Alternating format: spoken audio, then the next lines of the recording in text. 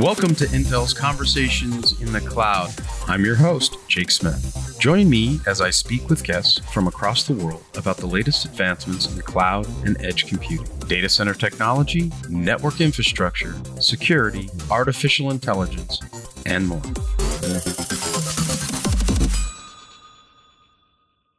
Good morning, good afternoon, or good evening, wherever you may be in the world. My name is Jake Smith, and welcome to another episode of Conversations in the Cloud. I am joined today by Renata Ortega, PO and PMO DPO of Hubox. Welcome, Renata. Hi, Jake. Thank you for having me. Well, I love having people who are in startups on this show, as anybody who listens to this would know. But I also love having folks who are from all over the world. And where are you from today? Because we're talking about Hubox, and Hubox is not in the United States. Where's Hubox? Well, Hubox is actually in the United States as well, but we are from Brazil. Actually, to be more precise, we are from the northeast part of Brazil, although we have our headquarters here in São Paulo, which is the economic capital from Brazil. But we are also in Houston, Texas, because we were at some point incubated by Johnson & Johnson Labs. Nice. Yeah. And we also have, let's say, a part of us in China. Suzhou, China, I think. But yeah, we are all kinds of things. That's fantastic. Well, Renata, can you give us a little bit of your background and then tell us about Hubox? Yeah, sure. Well, I studied and graduated in business administration. I love finance and love marketing as well, although it doesn't have anything to do with technology. But, well, that's my, let's say, educational background. I've worked in a lot of industries, from wind farms, maintenance and operation, to supply chain in a big oil and energy company. And I also worked for Intel for a bit in this exact program like AI Builders and AI Academy. That's when I met Hubox. And from then on, it's been like change of sceneries, if you get what I mean. When I met Hubox, they were like two founders that had this great idea of having facial recognition in use of health and be able to give independency and autonomy to people with ALS or people that has some kind of disease, degenerative disease, that may have some issue to move themselves around. So that's mainly how Hubox were found or how they were born. So Hubox is mainly, let's say, a robotic and AI company focused nowadays in the health segment. So we are always working with hospitals, big chain of hospitals here in Brazil, and always trying to provide the best solutions with artificial intelligence and also a lot of data mining and whatever the hospital may need to support patients or support their assistances, reduction of costs, and also be excellent on patient caregiving. So can you talk a little bit about the Sadia platform and how customers have taken advantage of it? Well, let's say that we have a deep connection and deep understanding of the healthcare system, at least in Brazil. So they get that we are not only a technology company, but we are also a company that understands their needs and their hurt and their fear through the process of patient caregiving, So they understand that we are not only a technology company, but we are a company that provides everything that they need, from PS line, an emergency room line, to covering an ICU bed, to covering a patient that's coming in to do a surgery and it's going to be in the room for at least the next 5 to 10 days, or someone that is going through chemotherapy, radiotherapy, people that have some kind of cancer and need some assistance or at least, some intimacy with the hospital they're in and so on. So we have a lot of projects right now. And the one that we want to discuss and that we want to focus on is the one that we are taking advantage and optimizing with Intel. That's how we see that the customers are taking advantage of us. So Renata, Where did you decide that it was going to be great to work with Intel? Sadia is an Intel market-ready solution, but how do you bring that to market working with OpenVINO? Can you give our listeners a little more feel for how they could take advantage of Hubox? Yes, of course. So when we started developing Sadia, we always thought about it as a high-end user solution, and it's going to be very heavy to a hospital to have it in order to support their patients as they should. Why? Because it deals with a lot of high quality images, and you have to have a lot of data set, and you have to be very precise and very accurate when you're talking about this kind of solution because of the precision, because of the sensitivity that it is to be in a hospital bed, to be in a hospital with patients that are in need of this kind of assistance. So we are talking Sadia, we are talking about assisting a patient to not fall. Okay, so through the risk of falling, because you just did a surgery and you're a little bit dizzy because of all the drugs that you've taken to do the surgery, right? So anesthesia and so on. And also when you have those kind of situations where you have to move yourself, you're laying in your bed on the right side, and then you have to move to the left side, or you have to do some kind of different accommodation to not have these lesions. You have all these problems in your skin, where you cannot stand on your side for so long. So Sadia is coming to support the assistant group of people like nurses, doctors, physiotherapists, everybody that is joined in this group to give a better assistance to the patient and not having the patient falling from their beds or having a kind of scare that we call it, a kind of problem that would result in a larger scale for bigger problems at the end of the day. So we want to provide this kind of assistance, and it has to be very sensitive. So I have to be very close to the patient, and it is impossible. It's humanly impossible to give 24/7 patient care. So instead of having a human, you have a camera, right?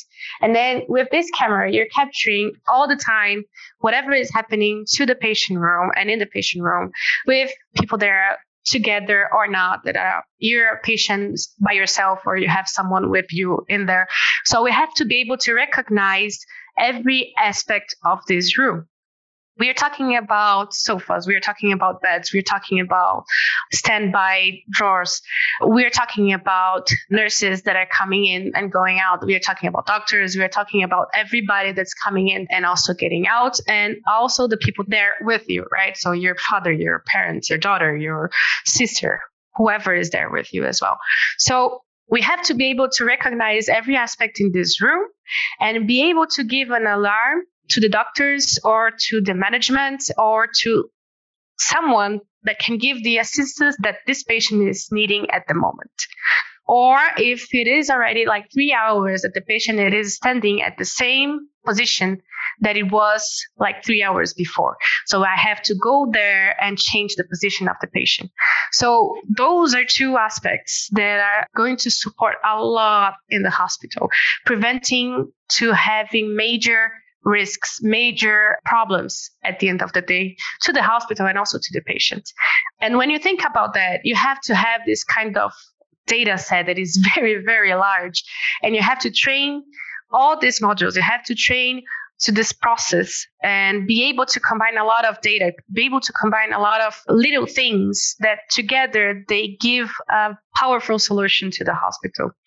And when we think about that, it is a very, very expensive solution. And how does Intel come into the place? So since I worked with you guys, and since I've already seen how far we can go with Intel as far as optimizations and OpenVINO, because we have another solution that has already optimized with OpenVINO, we can reduce the cost. We can work this with an optimized solution that can give like more than 60 frames per second to our inference and get a result in a blink of an eye, So it is a kind of optimization that is needed to be scalable. I mean, I need to scale this solution to all hospitals possible, because I don't have only high-end users that has like a lot of money inside their pockets that can spend a lot of money to have this kind of solution, but I also have to be able to deliver this solution to the ones that are attending the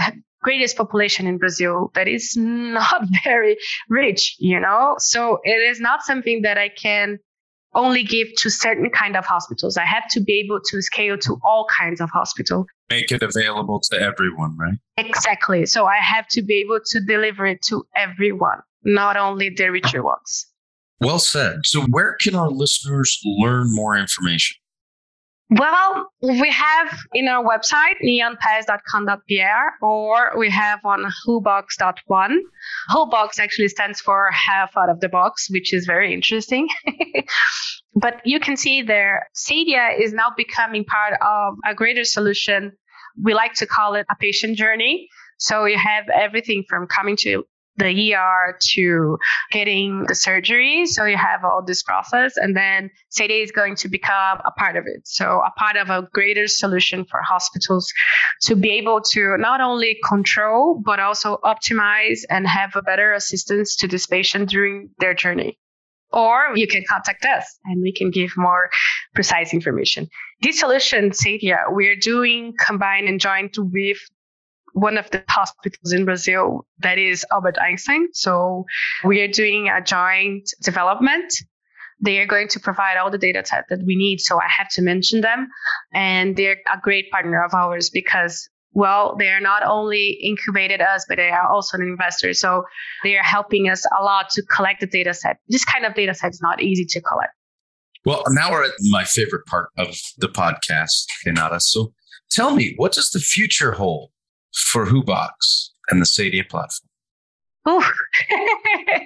So imagine yourself, you're in a hospital bed where you have everything that you need, everything that you want at your hands through a simple solution as a tablet with an app that can request everything for you from your bedside and has also a point of communication with you. So imagine that you just did a surgery and you're a little bit dizzy.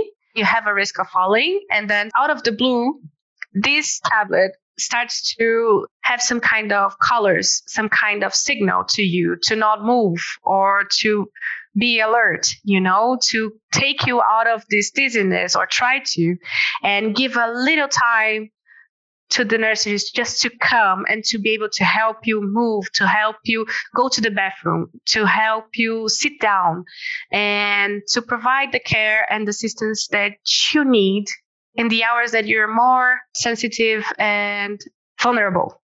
So you imagine yourself having everything just on the side bed, and you have everything that you can possibly imagine inside a hospital, going through a process that is digital. Everything is digital. You don't have to do any paperwork. You don't have to talk to anyone. You don't have to, call if you need, but you have everything there with you. And also be assured that you are assisted, that everybody's taking care of you, that you're not alone, and you don't have to wait for hours even to have, someone just rescuing you or someone just flipping you over or having you roll in your other side just to not have like a scare or have some kind of problems in your skin. So I think that we can combine everything inside a hospital. We can go from the simplest to the most complex thing that is like a surgery room, to try to support the doctors when they're operating, try to support everything in a chain on the hospital. So that's what Whobox holds for the future, at least what we dream of. That's outstanding. Well, let's make it a reality. Yeah. On behalf of Renata Ortega, PO and TMO DPO of Whobox, I am Jake Smith, and this has been another episode of Conversations in the Cloud. Wherever you may be in the world, we wish you a good morning, good afternoon, and good night.